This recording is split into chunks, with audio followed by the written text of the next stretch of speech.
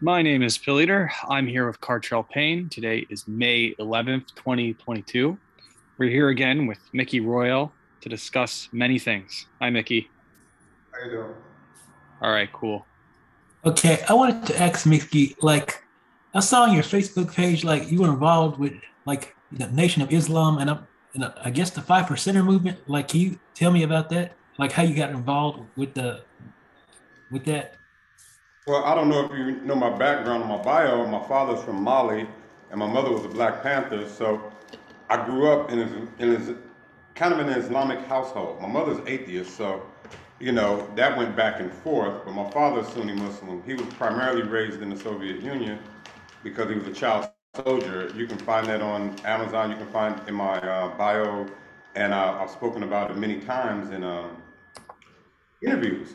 So when I was 13 and I began my real criminal career, and my parents had gotten divorced slightly before that, a couple of years before that. So my mother had cancer, so I was just running amok, and had an older brother. We were doing our thing. You can see the pictures with me 13 with the feeler suit and the gold chains and the beeper and the watch and everything. That should be in my Facebook pictures. And I think that picture is also in my book Pimpin' Ain't Easy. So she felt that I was not going to live to be 16, 17, 18, the way I was going. I had already been shot at 14 in the chest. So, and done a lot of stuff got done. So at around 14 and a half, 15, she basically dropped me off there and said, go with these men. So I was with the Nation of Islam. I stopped all of that kind of criminal stuff, and for about 2 years, from 15 to about 17. But I can't really say I stopped. I had one foot in, one foot out. But my beliefs at the time were sincere, and you can't, no matter how you sneak up on the mirror, it's always going to look you in the eyes. I can convince a whole room full of them that I had changed, but never yourself. And your true nature is going to always find a way to seep through. So by the time I was 19, I was back into the life again. But through my formative years, they were a very big part of it. I sold my bean pies. I did everything I was uh, supposed to do within the organization, and I was a true believer at the time. In high school. When I say high school, don't try to keep up with the years because I was in high school 6 years. I did 9th, 10th, 11th, 11th, 12th, and 12th because I was really, really busy. I moved out at 14, so when I tell people high school, they don't understand that's from 1986 to 1992. I got high school until I was 20. So when I say high school, people be trying to count on their fingers. I'm like, no, I was in high school a very long time. Wow, I mean, that's weird.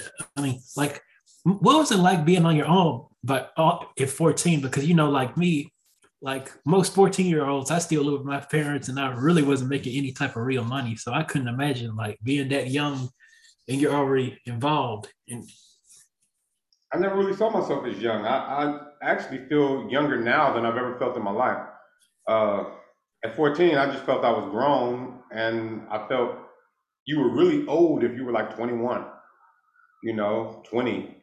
But I was rolling with Mike Conception at the time, Barefoot Pookie. You can look up those two names. We all in the same gang project because I was writing for Warner Brothers at the time. It was a company called Grand Jury Warner Brothers, owned by Michael Conception. That was at We All in the Same Gang project,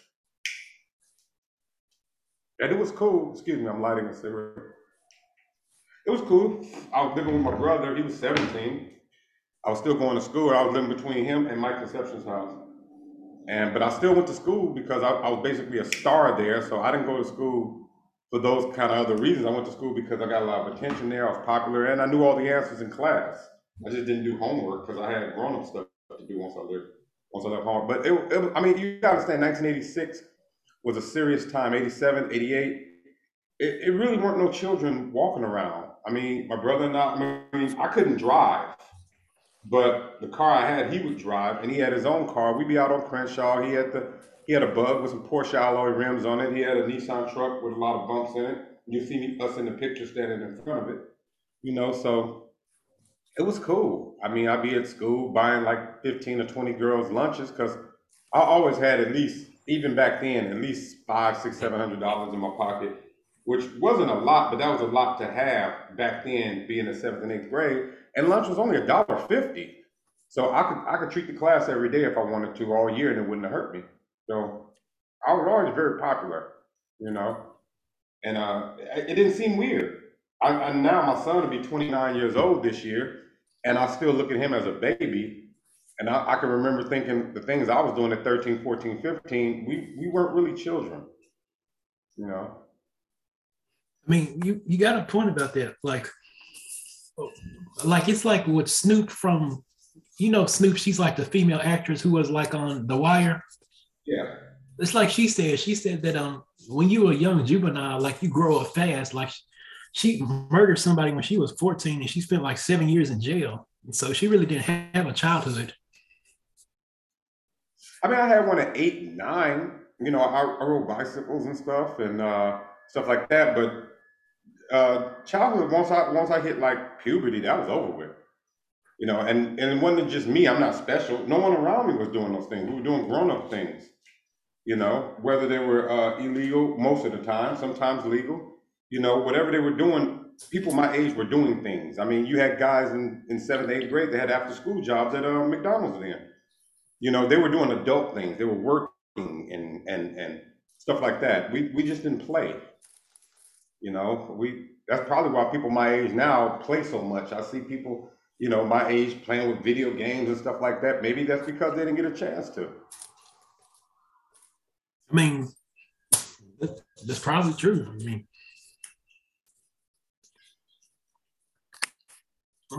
oh yeah, you said you lived with Mike Conception. Yeah.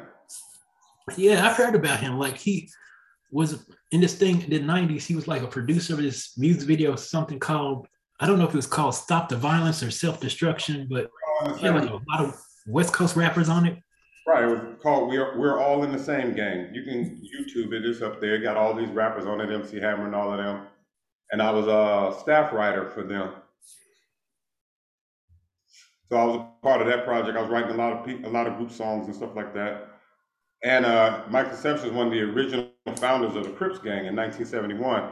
He's one of the original 11 with Raymond Washington, Tookie, all of that. So if you Google his name, a lot of other stuff should come up. You know, everybody knows who that is. And Barefoot Pookie was always there. They used to pick me up from school, and we would go. Johnny J was doing my music back then. He's dead now, but he was one of Tupac's producers. He did that Candyman, knocking the boots and stuff like that. So my aim was more so towards that, but still, everybody was still doing criminal activities. I mean, on a major scale. It was just part of LA life in the '80s. You know, that was just, it wasn't a big deal. Men, women, boys, girls, everybody was involved in some kind of way. You know, it just went with it, you know. I mean, yeah, it's like what Henry Hill said.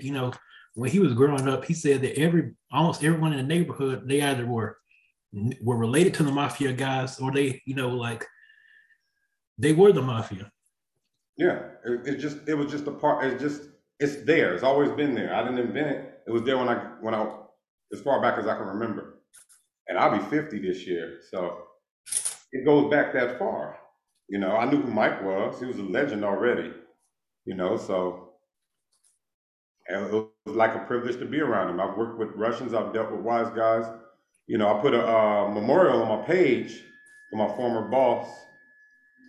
His father was with the Lucchese's, high ranking. That's the same group from Goodfellas, but they primarily come from I deal with the Colombo family and the Milano family out of Los Angeles. Nobody else though. I never dealt with any Lucchese's, just Colombo and Milano. So that's two of the 24 families. But he was my mentor for like 12 years straight. I never left his side, and that's during my activities, doing other stuff. In the daytime, I was with him. At night, I was doing what I do. Had my stables and everything, ran gambling operations, all kind of stuff. That was just part of life. You know, you don't think of it as anything else because that's what you grew up in. You know, it's just all around you in some kind of way. And when you live in a big city like LA that's really overpriced, I didn't know anyone who was just working a square job and surviving. Everybody was working a square job and they had some hustle on the side. If no more than selling like pies and cakes on the corner or like old clothes. They might have a little swap meet stand, or she's selling beauty products or doing hair on the weekend. She was like a teacher Monday through Friday, but she did hair Saturday and Sunday. And because you can't survive in LA off one income unless you're just like filthy rich, and it's even worse now. So everybody I knew had something going. Yeah, that reminds me of like you know, Sanford and Son. Like Sanford and Son, like I think it took place in either Watts or maybe Compton, but on the Wow. show, like Fred Sanford is portrayed as like a hustler. He sells junk and stuff like that. Yeah, that's 9414 South Central Avenue. That place is still there. We used to go by it on the bus when I was in high school. I went to school in Watts for 3 years, and then my second 3 years I did at Washington High School. I did Bourbon Day 3 years, 9th, 10th, 11th, and then I went to Washington and then 11th, 12th, and 12th. And that's where the Crips started on 108th and Dinker. Oh yeah, I wanted to ask. I don't know if you saw the video of like Charleston White getting into the fight with like a Ayatollah Marv and like Melvin Farmer. Like I think that guy's like, I don't know what his problem is or whatever, but Well, he's not from LA. I think he's yeah, just, yeah, I know he's from like Texas. yeah, he doesn't understand. I mean, if you want to poke fun at the mafia and you live in Alaska, well, their impact is not big on your life, and you don't really know that the strength of their influence. All you see is what you see on television, so you can do that. But if you come up in New York and New Jersey, you have a different perspective on these men because you realize that they control the unions, they control where you work, they control this, that, and the other. Donald Trump did real estate in New York for many years. There's no way in the world he would have got a building built in Manhattan if not with organized crime, because they'll just sit on it. You have to pay that unseen tax. So you don't understand their power and their influence unless you live over there. So it's a difference. So Charleston White comes in it with an attitude out of Texas. All he knows is television, and with the imitators and the young boys and the ones that's sagging their pants, that's really not the majority. And it's serious people, serious millionaires doing serious things. And, he just sees it from one perspective, like the guy from Alaska might think, oh, Goodfellas is funny. No, those are real people who got their heads split open for small things, big things, medium things. It was just a way of doing business. Like when Kodak Black said what he said about Laura London. Well, when he came back to LA, he got shot. I mean, he doesn't understand the LA culture and how it gets down. It's always been this way. It goes back to the 50s with the Slauson boys and the businessmen and Bunchy Carter and all of them. I mean, that's just Los Angeles. That's just the way it goes. It's always been that way. Long before my parents got there, it was just, that's just it. I And mean, yeah, like yeah, I seen him get into it with a couple of guys, Mob James and stuff. And he wouldn't do that if he were from LA. He just doesn't understand. He's entitled to his own opinions, but most of these dudes are psychopaths. And I mean, it is what it is. I mean, yeah, like LA is so filled with gangs. Like you guys even have gangs you wouldn't expect, like lesbian skater gangs and surfer gangs, and even the police are a gang. It's like so There's many gangs. many gangs in LA that's within the LAPD. I know the Vikings is one of them. I forgot something Vanguard, and the Vikings, they have the Minnesota Vikings tattoo on their arm. You got the Huntington Park Killers. That's the Huntington Police Department. The HPKs, they spray painted on the wall. They don't arrest subjects. Their thing is pull them over, shoot them. So I don't go through Huntington Park, but if they suspect you of anything, they just blow your brains out. I mean, this is not inside information. You can Google these things. Just Google Huntington Park Killers or HBK. I mean, Google LAPD, the Vikings. Watch what pops up. They've been around for years. I've been seeing those tattoos in and out of county since the 80s. So I know that they exist. I know that they have meetings. I know what they do. A lot of them sell drugs. A lot of them take, hits for hire. You Yeah, know. it's like that TV show like The Shield that was on FX a couple of years ago. Oh yeah, I've never watched that. I don't watch much TV. I haven't owned a television in 13 years. I see what I see. I have a computer, so I see what I see on that. And I put on Tubi. I watch the same old movies, but I'm not really much of a TV person. I read more books than I watch television programs. I mean, I remember TV from the 80s though. I used to watch a lot of it. Different Strokes, Fantasy Island, but not in a while. I've seen certain things, but I pretty much watch the same old movies over and over, same old Yeah. DVD. Oh, you said you watched Family Matters? No, no, Fantasy Island. Oh, yeah. I saw reruns of that. I grew up in the '80s, so there wasn't no Family Matters then. I remember the Cosby Show. I used to watch that every week. Yeah, That some people criticized the Cosby Show because they said that it wasn't really realistic. Your average, and there was a lot of black people who were political who were mad at the show, saying that the show never discussed race or politics or black power and stuff like that on the show. well, it's not supposed to be realistic. It's television. That's the Yeah, problem today. yeah, and, it being there's no way Cosby would have got away with like a pro black power speech on like 1980s television. Those white people wouldn't have let him do that. I mean, why would he give a pro-black power speech in his home? He's raising his children. He's not forming a political organization. It's just, it was just a television program. I mean, I've seen a mallet fall on Bugs Bunny's head 52 times, and he gets up and walks off. I don't complain that that's not reality, because if that anvil fell on my head, it would split me all the way down to my ankles. Well, I understand that one is make believe and one is reality. Television is not a window that you're looking into someone's life. It's a script. It's not reality. Romeo and Juliet, that's not reality. It's designed to entertain you. But sometimes people can be so comfortable in pain that when they don't see pain, they become uncomfortable. And that's pretty much what happened with the Cosby Show when it dealt with a lot of blacks. They were comfortable with good times, but not comfortable. Good times wasn't reality either. What you want to call it? Television is not meant to be reality. It's meant to be an escape from reality. See, I Yeah, like the Cosby Show because my life was totally different than that. So I got a chance to watch something beautiful and then walk outside to see something ugly. Well, I don't want to see something ugly in my home when I got something ugly outside the door. That means my whole life is just surrounded by ugliness. I No, mean, I watch TV to escape from that.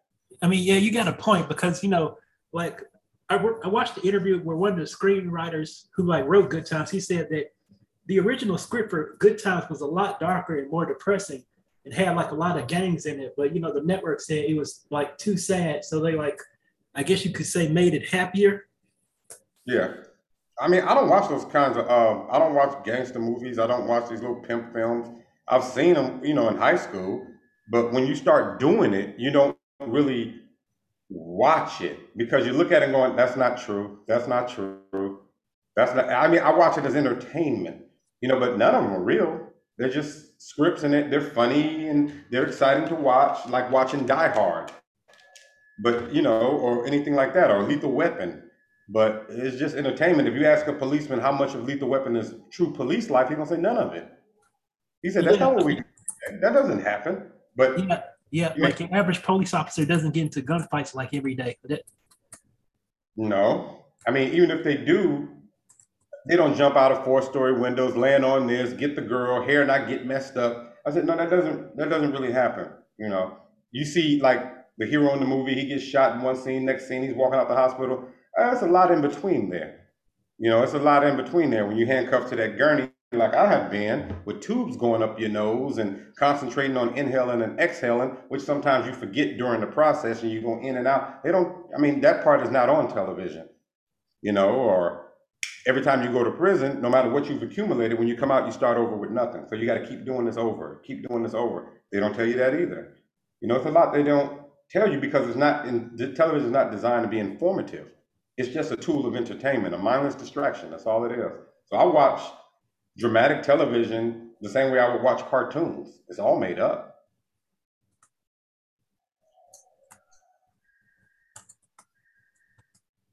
Oh yeah. What was it? Well, like, oh yeah, like California has been going down the tubes recently. Like, I don't know if you've heard about what's been happening in like San Francisco and LA. No, what's been happening? Oh, well, people have been stealing packages and stuff. And, like I heard, like, I think it actually happened yesterday. Like this Vietnamese guy, he was running like this auto theft ring out of this boba shop. It was in San Francisco. He was doing this. Well, that's always been going on. I've been a part of several of those. That's always been going on. I mean, that was when I was a kid. Yeah. I mean, I haven't stolen a car since I was 13. I was in seventh grade. Yeah, you do it all the time, and you steal them and you drop them off at the place where they drop them off, and they give you $1,000, and you go back and do another one. But that's when I was a kid, sure. And in my teenage years, I knew. Well, I was like 20. I knew a guy who had one going on. They were swapping VIN numbers, getting like a totaled out Mercedes and buying the same year, make, and model. Buy that and then find the same year, make, and model, steal it, and then swap the VIN numbers on the engine and then re-register it and then sell it 20, 25. Yeah, that was like 30 something years ago. But yeah, California is very expensive to live there. So even if they have a auto theft ring going on, those people still have other jobs too, because even with the auto theft ring, it's not really enough to um, to have a decent lifestyle as you would have in Mississippi, probably working one job and probably have a nice place to stay. Well, that's not the truth in California. I mean, one bedrooms in the hood go for almost 20 grand now. I mean, not 20 grand, 2 grand. Yeah, 1,500. like this was in San Francisco, so you already know the rent was high. Yeah, that's why they do it in New York. You wouldn't need a mob in Texas. A couple of operations and they're set for life. In New York, the rent is so high, the cost of living is so high that they have to constantly be moving just for basic survival. What Stevie Wonder used to call living for the city, I mean, or like yeah, walking on a treadmill.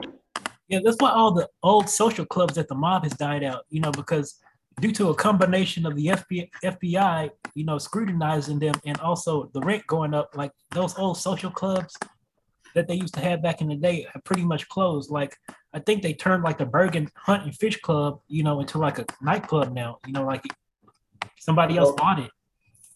they should have learned their lesson in 1957 with Appalachian. You can't gather like it's a reason you don't see Mickey Rourke at players' balls. I don't really do group mail affiliation unless I have to.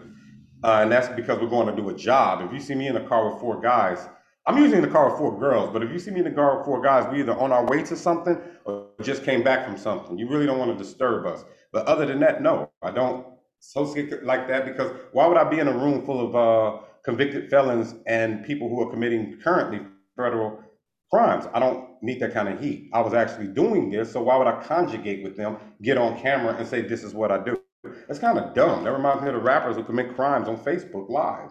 That's kind of stupid. The point being a criminal is to get away with it. So anonymity becomes your strength. So they want to be popular. You don't want to be popular. When I grew up, we hid it from pictures. That's why I use the same pictures over and over. I have very few pictures of myself.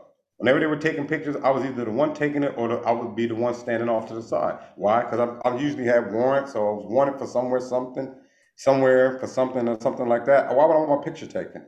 So, they've commercialized criminal activity, and that's why they're going to federal prisons in droves. Yeah, You know, like social media is like the cop's best friend. Like I heard this one story that happened like last year. Like this dummy, like I don't know if he was from a rival gang or not, but he was on Facebook Live and he was saying he was in his enemy's hood and he was saying, "Yo, pull up! Like you niggas ain't gonna do nothing. Pull up! I'm right here." And not surprisingly, they pulled up and they shot him. He survived, but they shot him a whole bunch of times. yeah, I just don't understand it. I just got on the computer not too long ago. Didn't have no website. I mean, what's John Gotti's email address? He doesn't have one. Why would a criminal want to be contacted? I mean, if you're really doing this full time and this is your life, you really don't watch television. I don't have time to watch. I don't watch television all the time. I just got into TV and I don't even own a television. I watch Tubi, some of those old movies when I grew up, but I don't really be sitting in the house just doing that. If I'm sitting in the house, I'm writing. I'm writing another book because I remember what I did. I remember the stories, like in my book, Pimping Ain't Easy, but somebody's got to do it. I have like 30 pictures in that book, because this actually happened. I actually did it and I actually used some real names in there too. Mostly, yeah, they're pretty much all real names. I wrote that book from LA County Jail on one case. I got out 6 weeks later and I went back for like 5.5 years, got out, did 2 years of parole, and I've been off parole now 2 years, and now I'm almost 50. I went in on right around 40, so that was basically a whole decade, you know. I mean, yeah, like these young gangsters today, like, that, I mean, like they don't got no common sense. It's like, why would you show yourself posing with money and guns on Facebook and Instagram and Twitter? You don't think the feds are watching? I mean, I always assumed the feds were watching, and I was before the internet. and you just always assume you're being followed. If not by the law enforcement agencies, you're being followed by someone who wants to be you or rob you or whatever. So no, you really tiptoed lightly. You know, you did your job, and if you got a chance to, you came home. If not, you know, I rarely came home, especially when I was pimping, because that's a 24-hour thing, 7 day a week thing. You know, you be up for 2, 3 days at a time. You're always moving. You know, houses to me were just closets where I put my clothes and where I would shower, and but I also had gym cards. You know, at the YMCA, I had one at this other gym. This is before Bally's and stuff, and 24 Hour Fitness came along. It came along later, but I wouldn't be at home much. I can't. I'm in the valley. I'm going to New York. I'm going to Detroit. Then I got to come back. I'm dealing in Orange County. I'm back up here. I'm picking up this. I'm doing never stop. My biggest expense was fuel because I was always in my car. You know, I'm always moving around. I got somewhere to be. So, you know, I don't see how they had that kind of time if they're supposed to be full time what they're doing. I mean, how does Mike Tyson have time when he that year when he in 1986 he had 18 fights that year? When does he have time to sit down and watch Rocky? Why would he sit down and watch boxing? He doesn't have time. He doesn't have a high school diploma. He didn't go to junior high school. He was training at that age. Floyd Mayweather and them don't have prom pictures. They don't have that kind of time. He's training for the Olympics. That's a full-time job. That's 10, Yeah, 12 that's what a lot of people don't seem to realize about the entertainment industry is that, it's a job. Like, a lot of people just think, to use an example, like a lot of people just think, the female porn star you see, oh, she's just sucking dick because she likes it. It's like, no, she's getting paid to do that. You think she's just going to suck some random dude's dick she doesn't know she's not getting money for it? Well, it's all a job. I mean, I've produced and directed over 500 adult films, you know, and it's just any other. It's no different than filming the Titanic. I used to let people come to my sets and come to the studios where we film and the warehouses and the hotels. They'd be bored. I said, yeah, it's just acting. See, sometimes they'll say, whoa, he's giving it to her. You don't realize we shot that over the course of 3 days.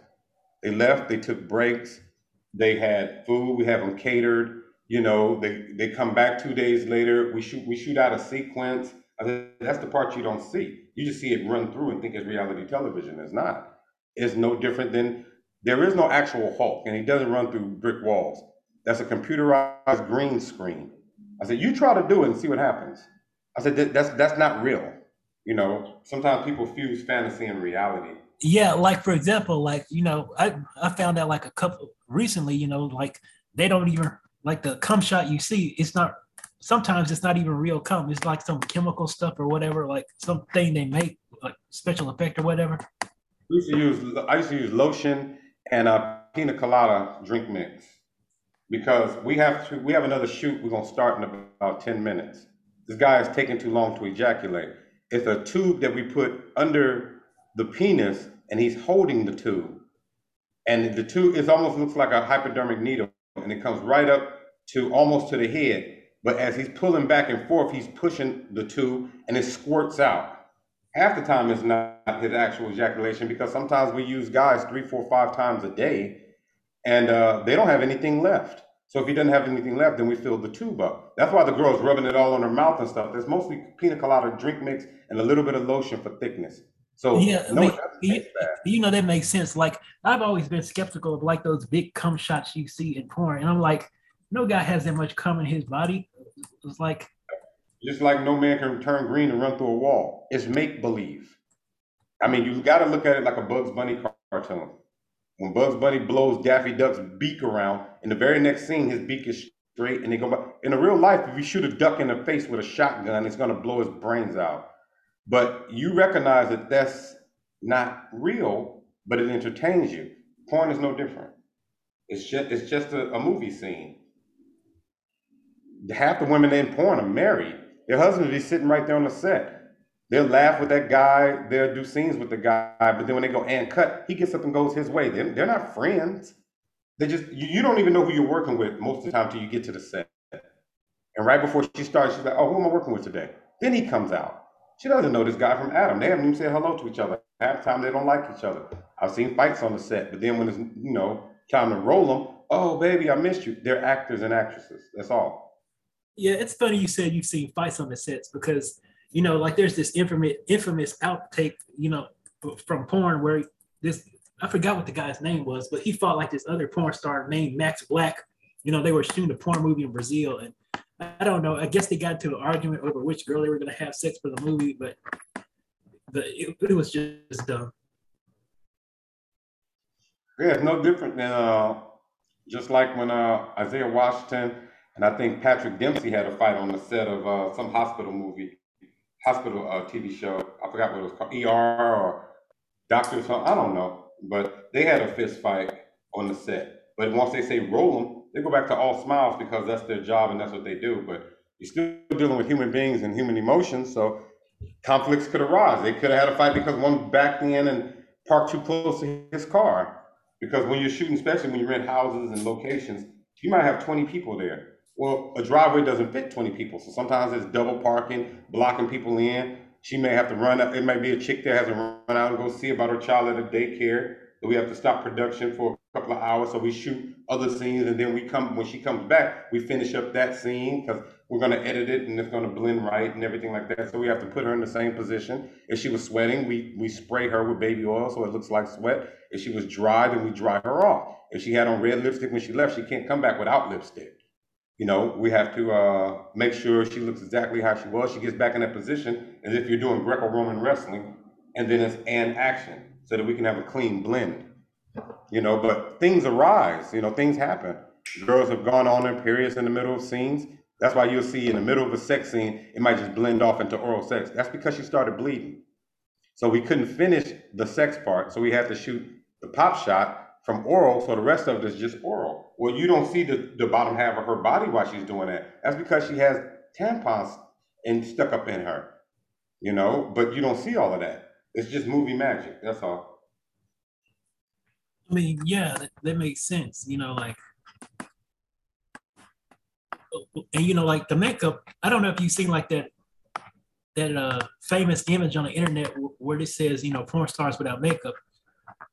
After I saw it, I was like, okay, without makeup, most of these women don't look too different from the women I see in supermarkets. Like they look average without the makeup. They are the women you see in supermarkets. What do you think they eat food pellets? No, they are the women you see in the supermarkets.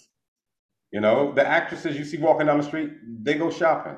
They're regular people. They drive regular cars. They don't drive space flying cars.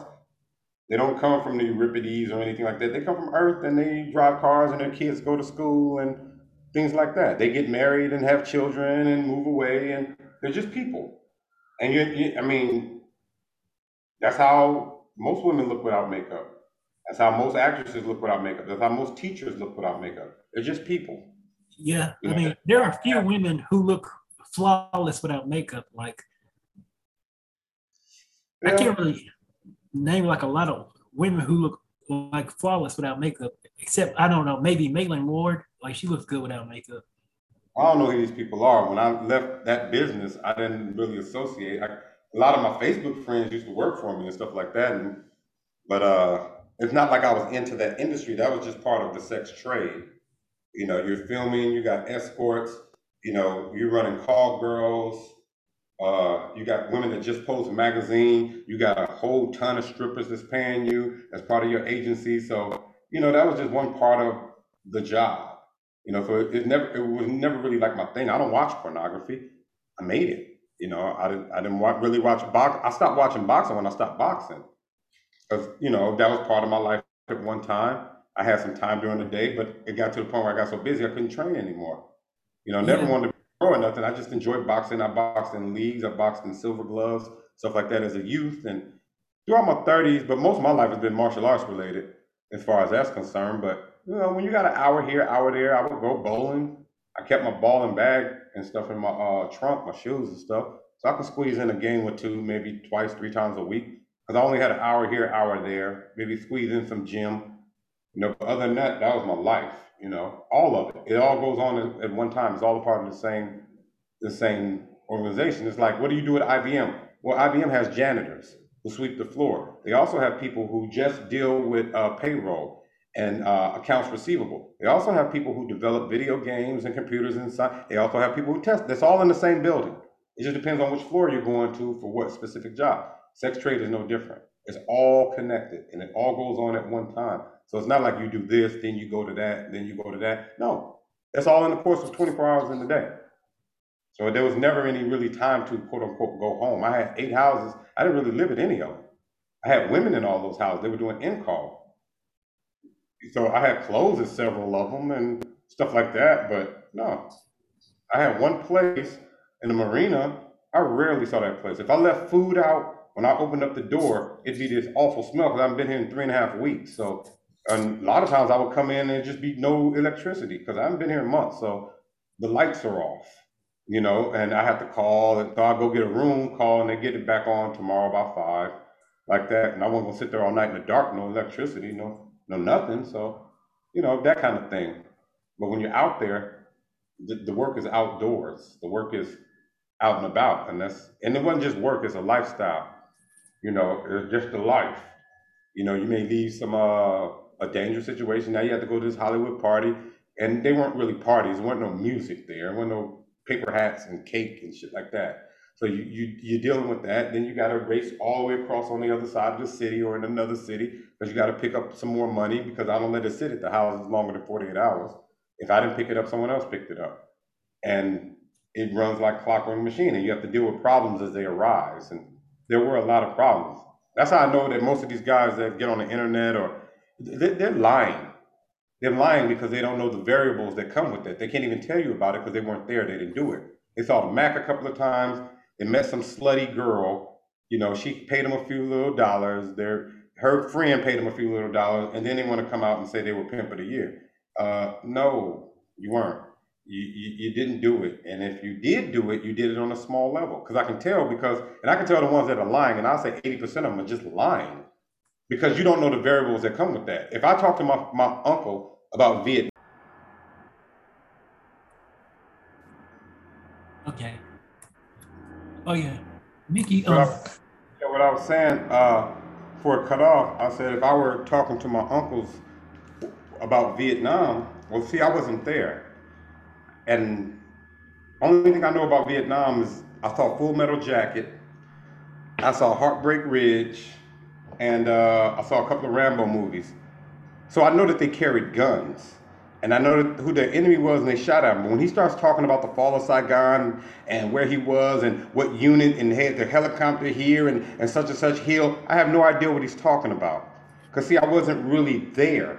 So I don't engage in that conversation with him. I may sit and learn something, but if I open up my mouth and say I was in Iraq, a real Iraqi veteran would know I was lying within the first 30 seconds to a minute. Because he was actually there. So that's the way I am with a lot of them. As soon as they start talking about it and start using inappropriate slang, I say, yeah, I saw that movie too, but you didn't do it. You weren't there. Because you would know X, Y, and Z if you were there. And you don't know these things. You don't know the variables. You just saw a movie. And you put something on top of something and you did maybe stuck your toe in the water, but not long enough to where the variables would have arisen yet. It's like if you tell me you graduated from high school and you tell me you know your times tables. I said, okay, what'd you get in your algebra class? Or pre-algebra even, which is something you tackle in junior high school. And you're like, oh, we didn't get to that. You mean to tell me you graduated from the 12th grade and throughout years 1 through 12, you never discussed pre-algebra at one time?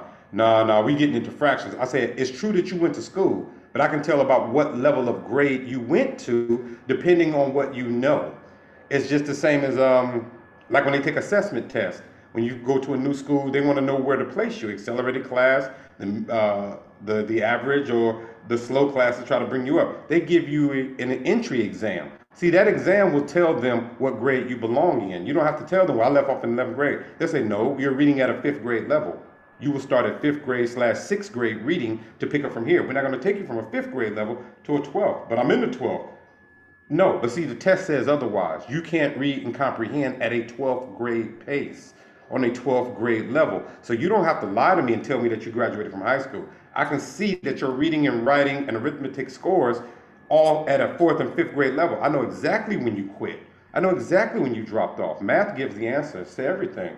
The numbers tell me that this is the level that you're on. So I don't care if you're 40 years old. We got to pick up from the 6th grade. Because I can't start you with trigonometry because I feel you should know it at this age. See, I can tell from the assessment test who's telling the truth and who's not. Because I know how to do trigonometry. See, I went all the way through. So when you tell me, yeah, in high school we was on fractions in the 11th grade. I said, not unless you was in a slow class. I don't think you were doing fractions in the 11th grade and long division. You learned that a little earlier than that. Next, you're gonna tell me y'all was working on your ABCs. No, no, that's kindergarten. No, that's a lie. You're lying. So that's why you don't see me at those functions. Most of those rooms is full of cheerleaders and liars. And why would I do that? You know, it wasn't a game to me. Them two bullet holes in my chest are real. All those indictments are real. I mean, these people in my book are real. These are real lives. These are real, that's why I have the pictures. You always see me pictures with porn stars. These are not selfies at the AVN. I'm in hotel rooms. Each one of those pictures, I'm in a motel or hotel room.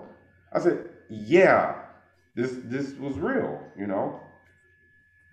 Yeah, I wanted to ask, why are some guys incels and simps while other guys, like women, come to them, or like sex is as natural to them as drinking water? Like, what's the difference between one guy and the other? Oh, there's a lot of differences between human beings. There's individual as fingerprints, but I see most guys strike out as soon as they pick up the bat because they have anxiety. It stems a lot from that. If a man who women are attracted to, that's usually the same man who's the captain of the football team. He's a winner anywhere you put him. It has nothing to do with the women validating his, affirming his value. It's the fact that how he sees himself and how he carries himself. You're not going to take a guy who's a winner, let's say like a Joe Montana or Sugar Ray Leonard or somebody that really is a winner, and then you put them at McDonald's and they're just on fries. Come back in about 4 months, I bet you could be managing, if not assistant manager. Excellence excels anywhere it goes. It's transunilateral. If he's smart at this school, he's going to be smart at that next school. If he skips class at this school, he's probably going to skip class at the next school. So the question really is, why do some men have gynophobia? The fear of women. That's what it really is. It's not the fact, I mean, they just don't have it. They can develop it, but they just don't have it. Yeah, like some people got natural talent. You know, like I'm an intelligent guy, but I'm probably smarter than than somebody like Michael Jai White. But I'm pretty sure Michael Jai White is a better fighter than me and stronger than me. He could probably kick my ass. Then fight him in your ring. See, when people ask me who would win out of let's say Muhammad Ali versus Bruce Lee, I say it depends where they fight. If they fight in the boxing ring, Bruce Lee wouldn't last 1 minute.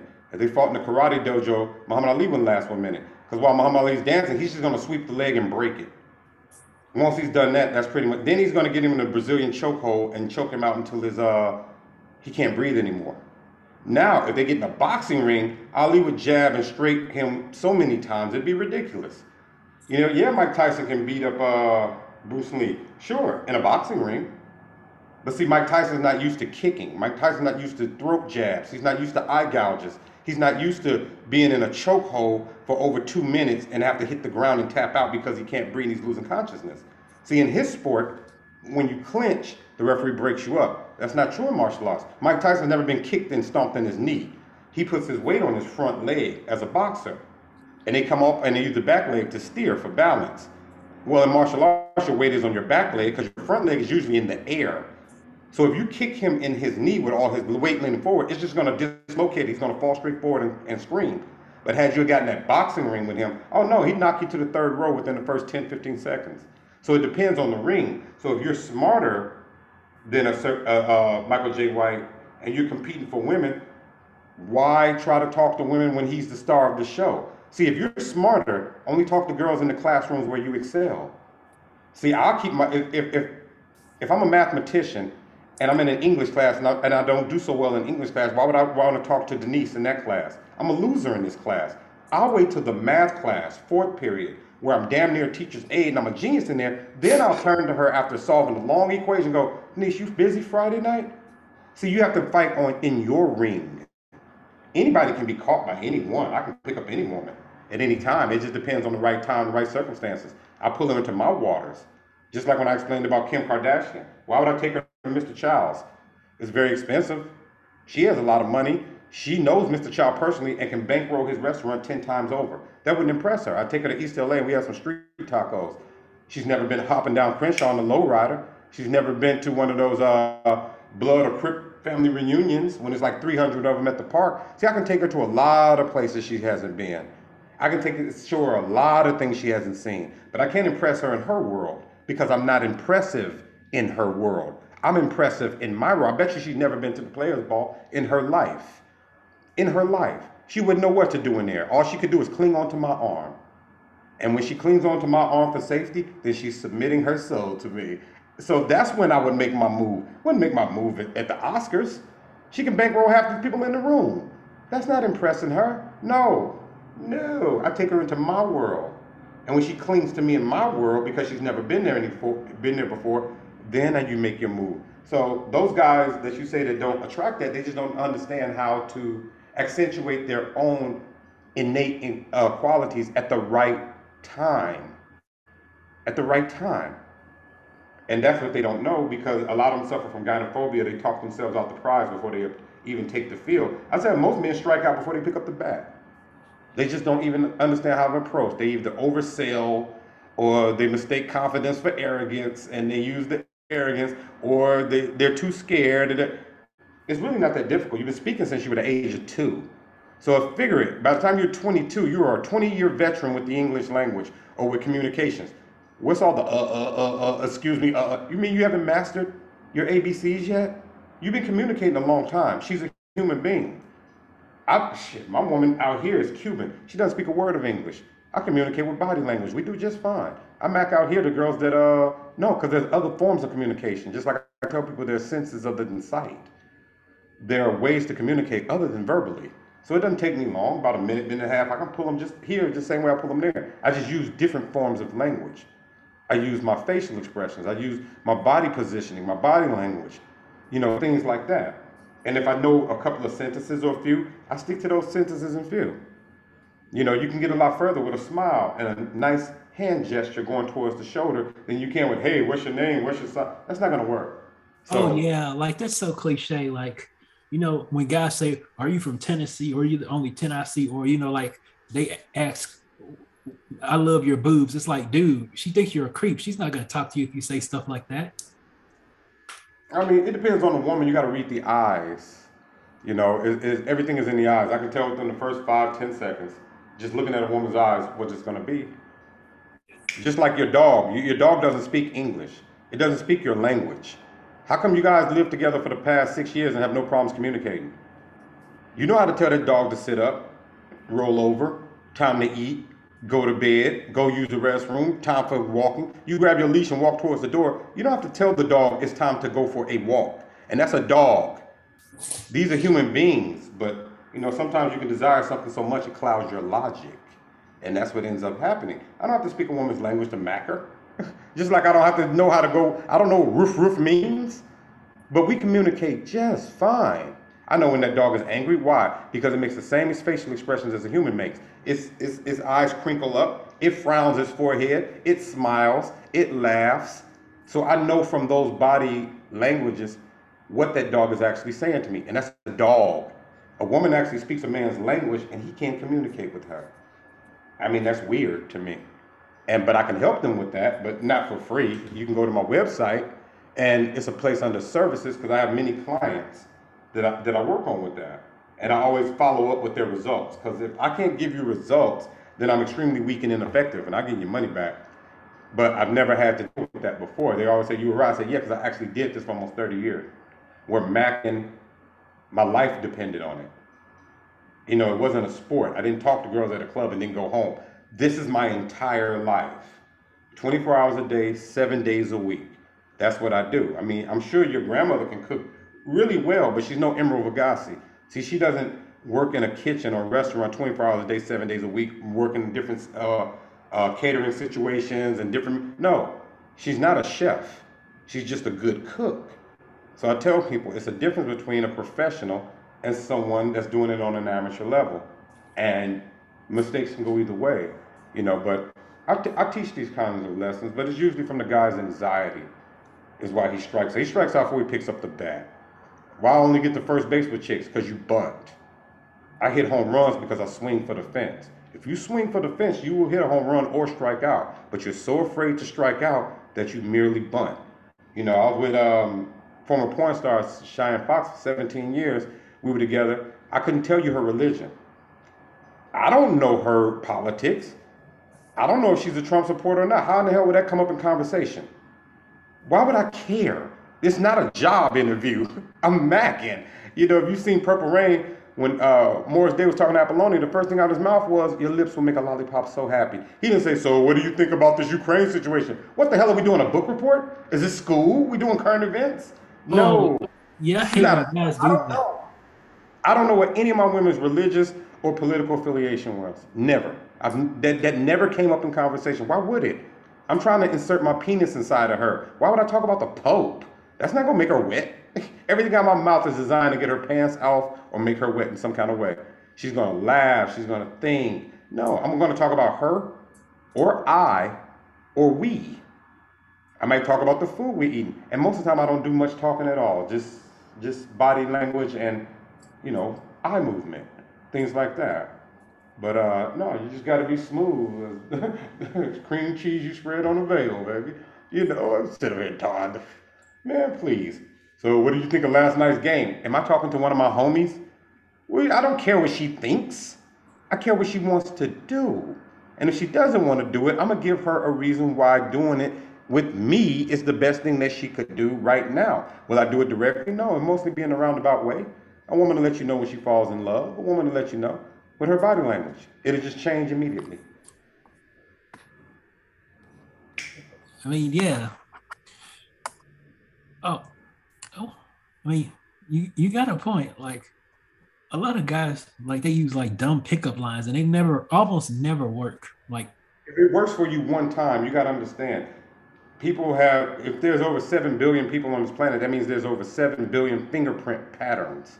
So that line worked for that girl that particular day at that particular time. That's just one girl. It might not work on her if you had come to her 2 hours before that. It might not work on her if she had gone to the restroom and came out. See, we change throughout the day. What I eat for breakfast, I don't eat for lunch. How I feel in the morning is not how I feel at night. How I dress in the morning is not how I dress at night. How I dress to the gym is not how I dress when I'm going to a graduation. See, I change my clothes throughout the day. My mood changes throughout the day. I don't play the same song all day in my car. You might hear a slow song, fast song, techno, old school. You might hear anything from Benny Goodman to Hank Williams Jr. to NWA. There's no telling what you're going to hear. It depends on how I feel at that particular time. So pickup lines only. It's like saying, the down and out is a good play in football. Yeah, but if you run it every play, you're going to have 11 men lined up on that side of the field, and they're going to stop it. So you have to change up your plays depending on how the defense is set, what position you are on the field, what down it is, how much time is left in the game. That would determine which play. Time dictates the agenda, not your desire. You know.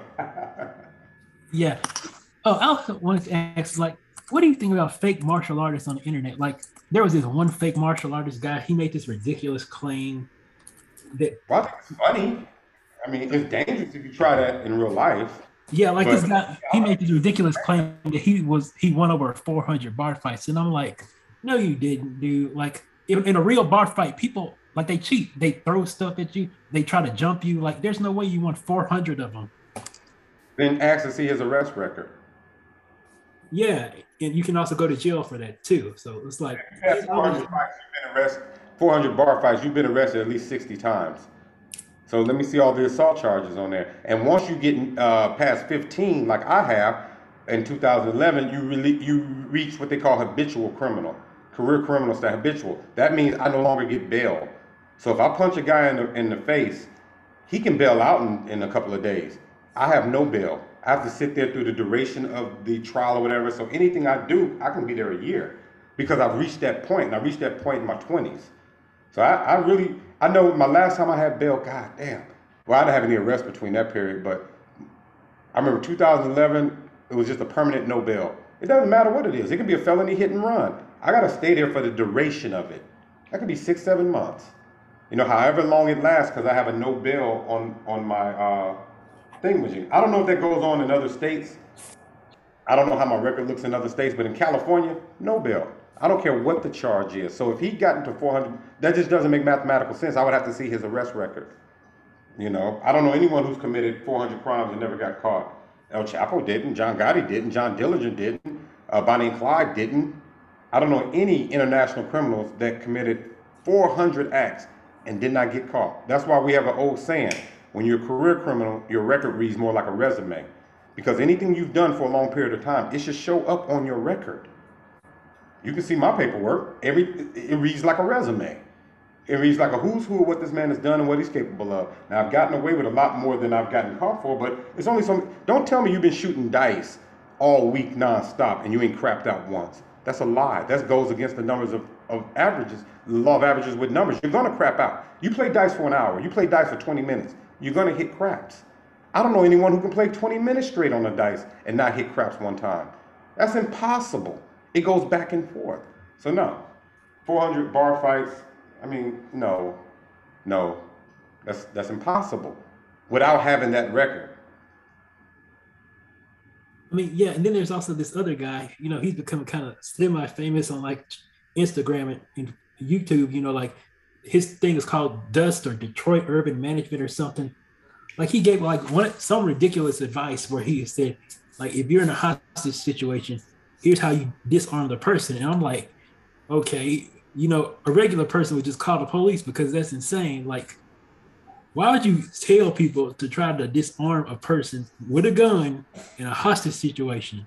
People who aren't trained, who haven't been through the SWAT team academy, and you want them to do something crazy like that. I tell people, I would break it down like this because I've done everything.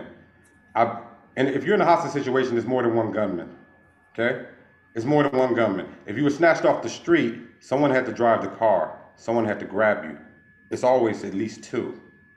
So if you're in a hostage situation and someone has a gun, what about the other guy's gun? He's not by himself. I can guarantee you that. He's not by himself.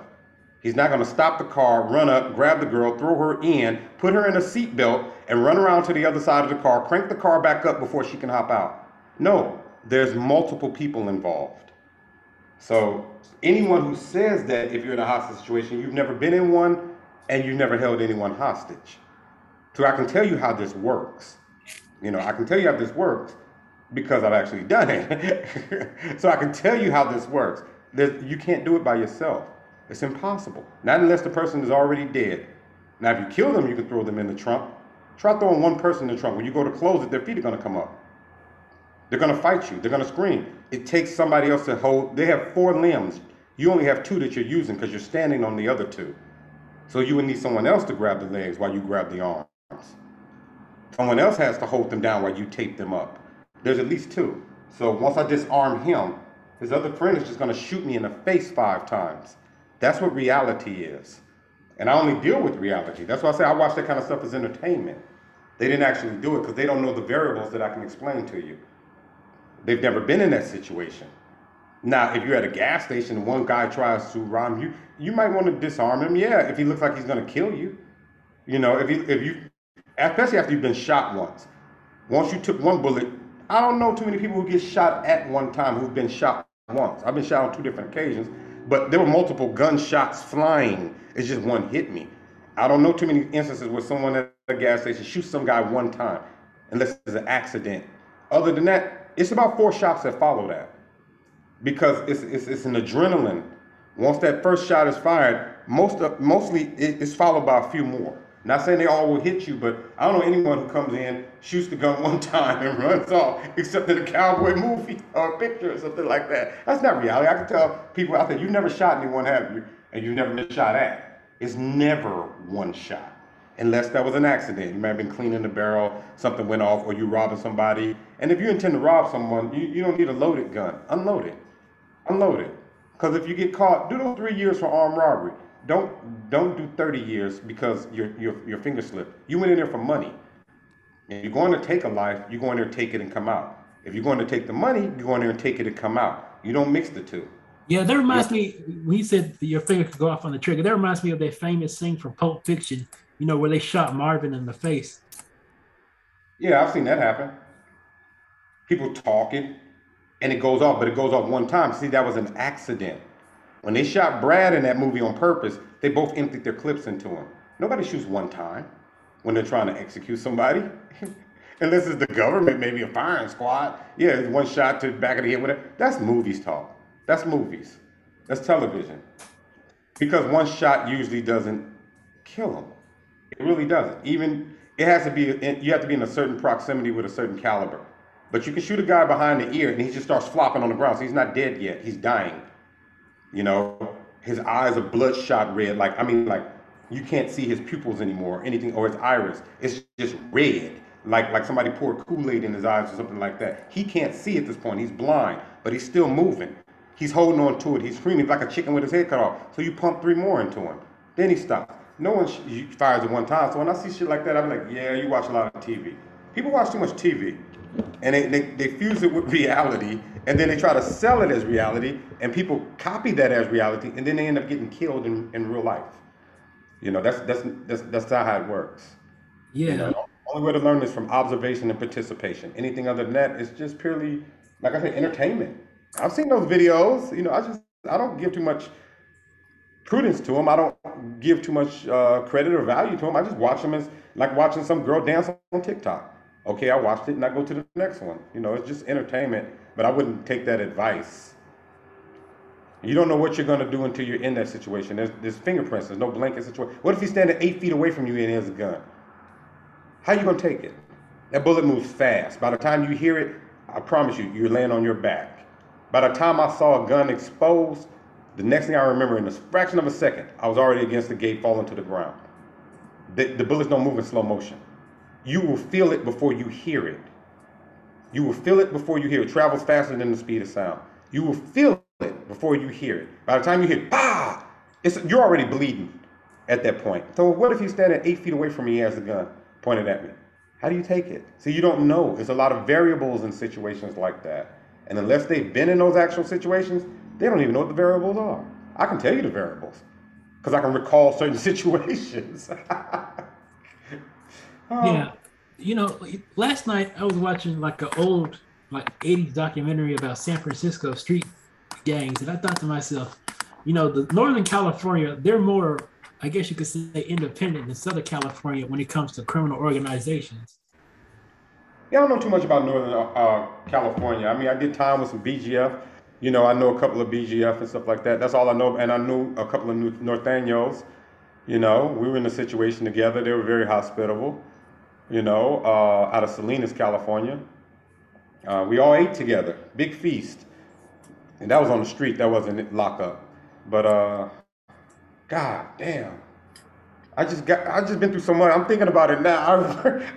How old was I? I'm trying to think. My son, I got to go back to his age. I think he was about 4. So I might have been 24, 24, 25 tops because he was born between my age 20 and 21. So yeah, I would have had to have been about 24 then. Wow. I forget things until people bring them up. You know, they come to me like that. But that's all I know about the North. I have a sister that lives in she's from Berkeley. She's not my blood sister. Just a woman I've been knowing like 30 years, and we just been pals this whole time. Nothing, physical or nothing like that. So she's a little older than I am, so I just refer to her as my sister. She's watched me grow along the way, because I used to tell her stuff, and I've gone to visit her. I've only seen her like 3, 4 times, but yeah, she's up north, but I don't know too much about. I've gone to Frisco gone through it, and I went up there to visit her, and Fisherman's Wharf. But the streets of San Francisco and Oakland, nah, it's just whatever Too Short say. I guess I don't know. I don't claim to know things I don't know. I don't know nothing about that. Everything is Southern California. The wise guys I dealt with them, but to say I know them all, no, I don't. I only know, I'm counting them on my finger. I know about 5 or 6 that I dealt with, and one in particular who was my mentor, and I was his right hand, and we were, together every day. But that's it, so that's all I know about up north. I know they got a different get down because we had some brothers from Oakland that was in Chino State Prison with me. And they kind of, they had their little funny style ways. They had their own slang. They stuck to them. They had their own little group, you know. And you can tell the San Diego dudes, they were a little different. It was some Fresno Crips in there and some San Diego Bloods. I've never known Crips and Bloods to be. I'm from LA, so their get down was different. We didn't know none of the same people. We knew of the same sets and stuff, but we didn't really talk like that. I was basically with LA people. Yeah, the reason I bring up the North is because like I think like a week ago, I watched a news story where like MS-13, like there was like a like the Fed like arrested a bunch of people who are like MS-13 in Santa Cruz. Oh yeah, yeah. I think they're El Salvadorians and stuff. You got some of those in LA, but not the majority. Nowhere near. You know, some I did time with. They had their little group, but it's mostly Southside Mexicans in California prisons. You have white prisons, you have black prisons, but the majority of the prisons are well from Fresno down, Southside Mexican. I think it's Norteños up north, but no, it's mostly Southern Mexicans, the Southsiders. I forgot that something Cero Trece, or something like that. That's all the Latino gangs, Mexican mafia, all of them. They're one big powerhouse, and they have hierarchy and things like that. Even the gangs that don't get along on the street, when they go to prison, they're one. They're the Southsiders. That's what they call them, South or either Southsiders. Oh, you I've done. also got 18th Street too. Huh? You also got 18th Street too. That's part of the Southsiders. I mean, there's hundreds of gangs and they form one.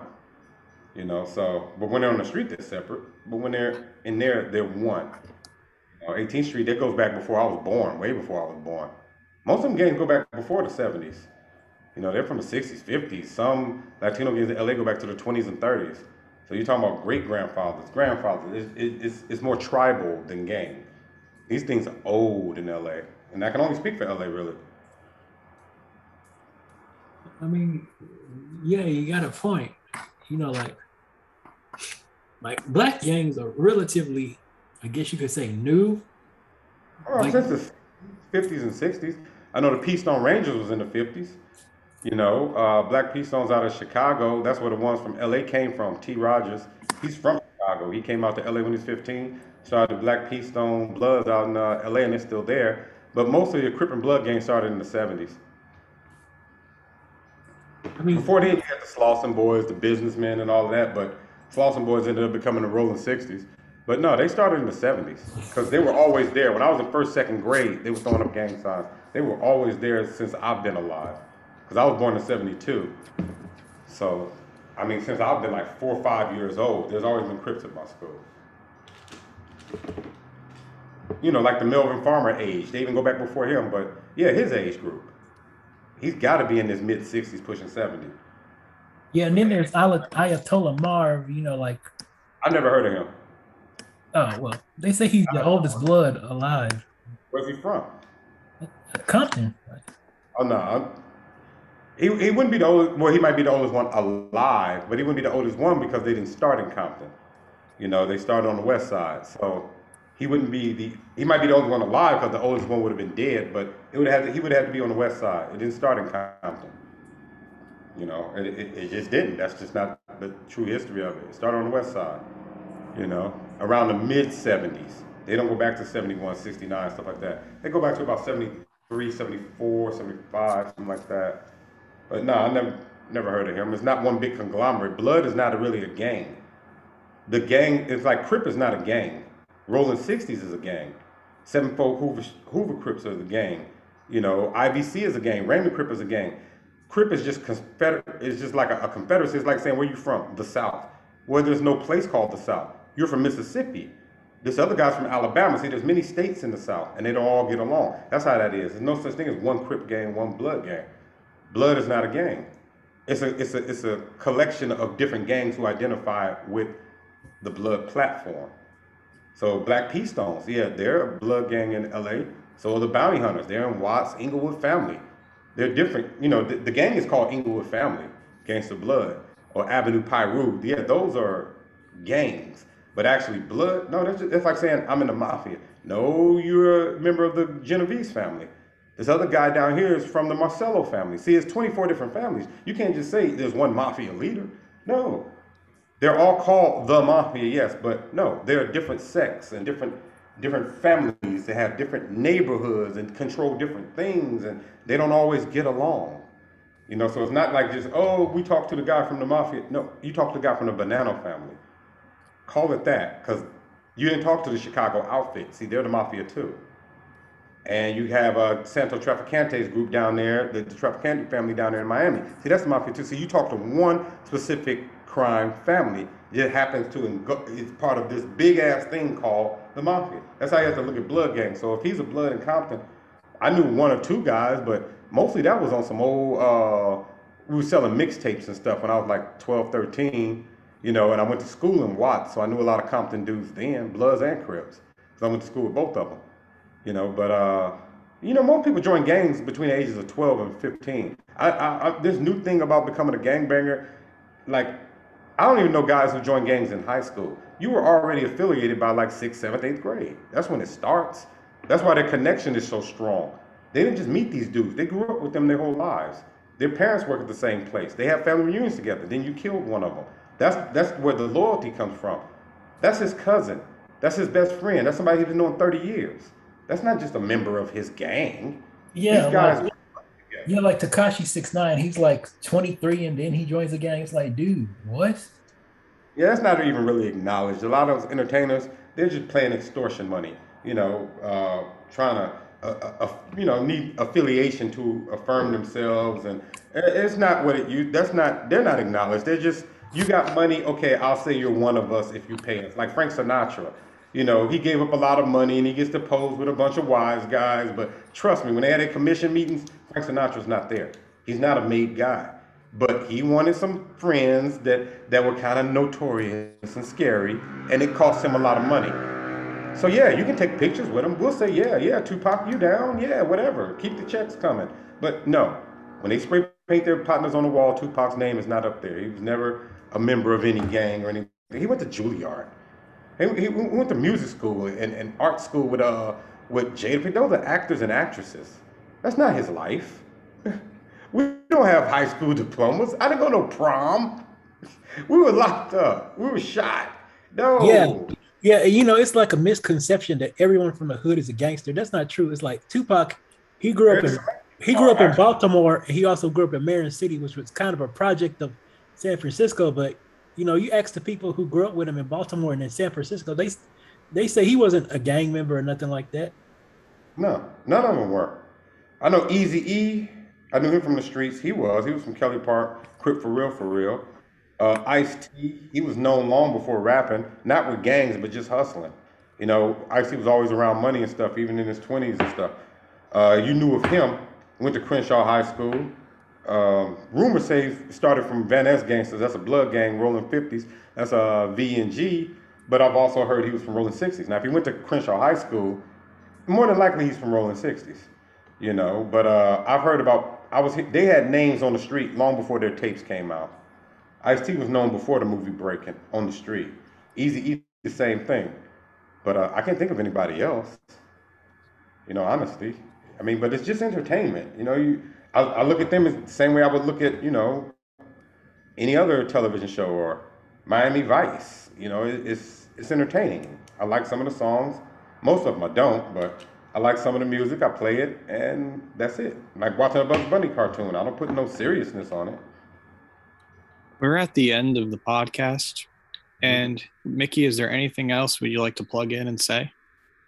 My books are available at Amazon.com, ebook, printed back, or audiobook. Also available at Audible.com. All right. Mickey, it's nice hearing from you. Oh, same here. And Thanks Cartrell, here. thank you very much. All right.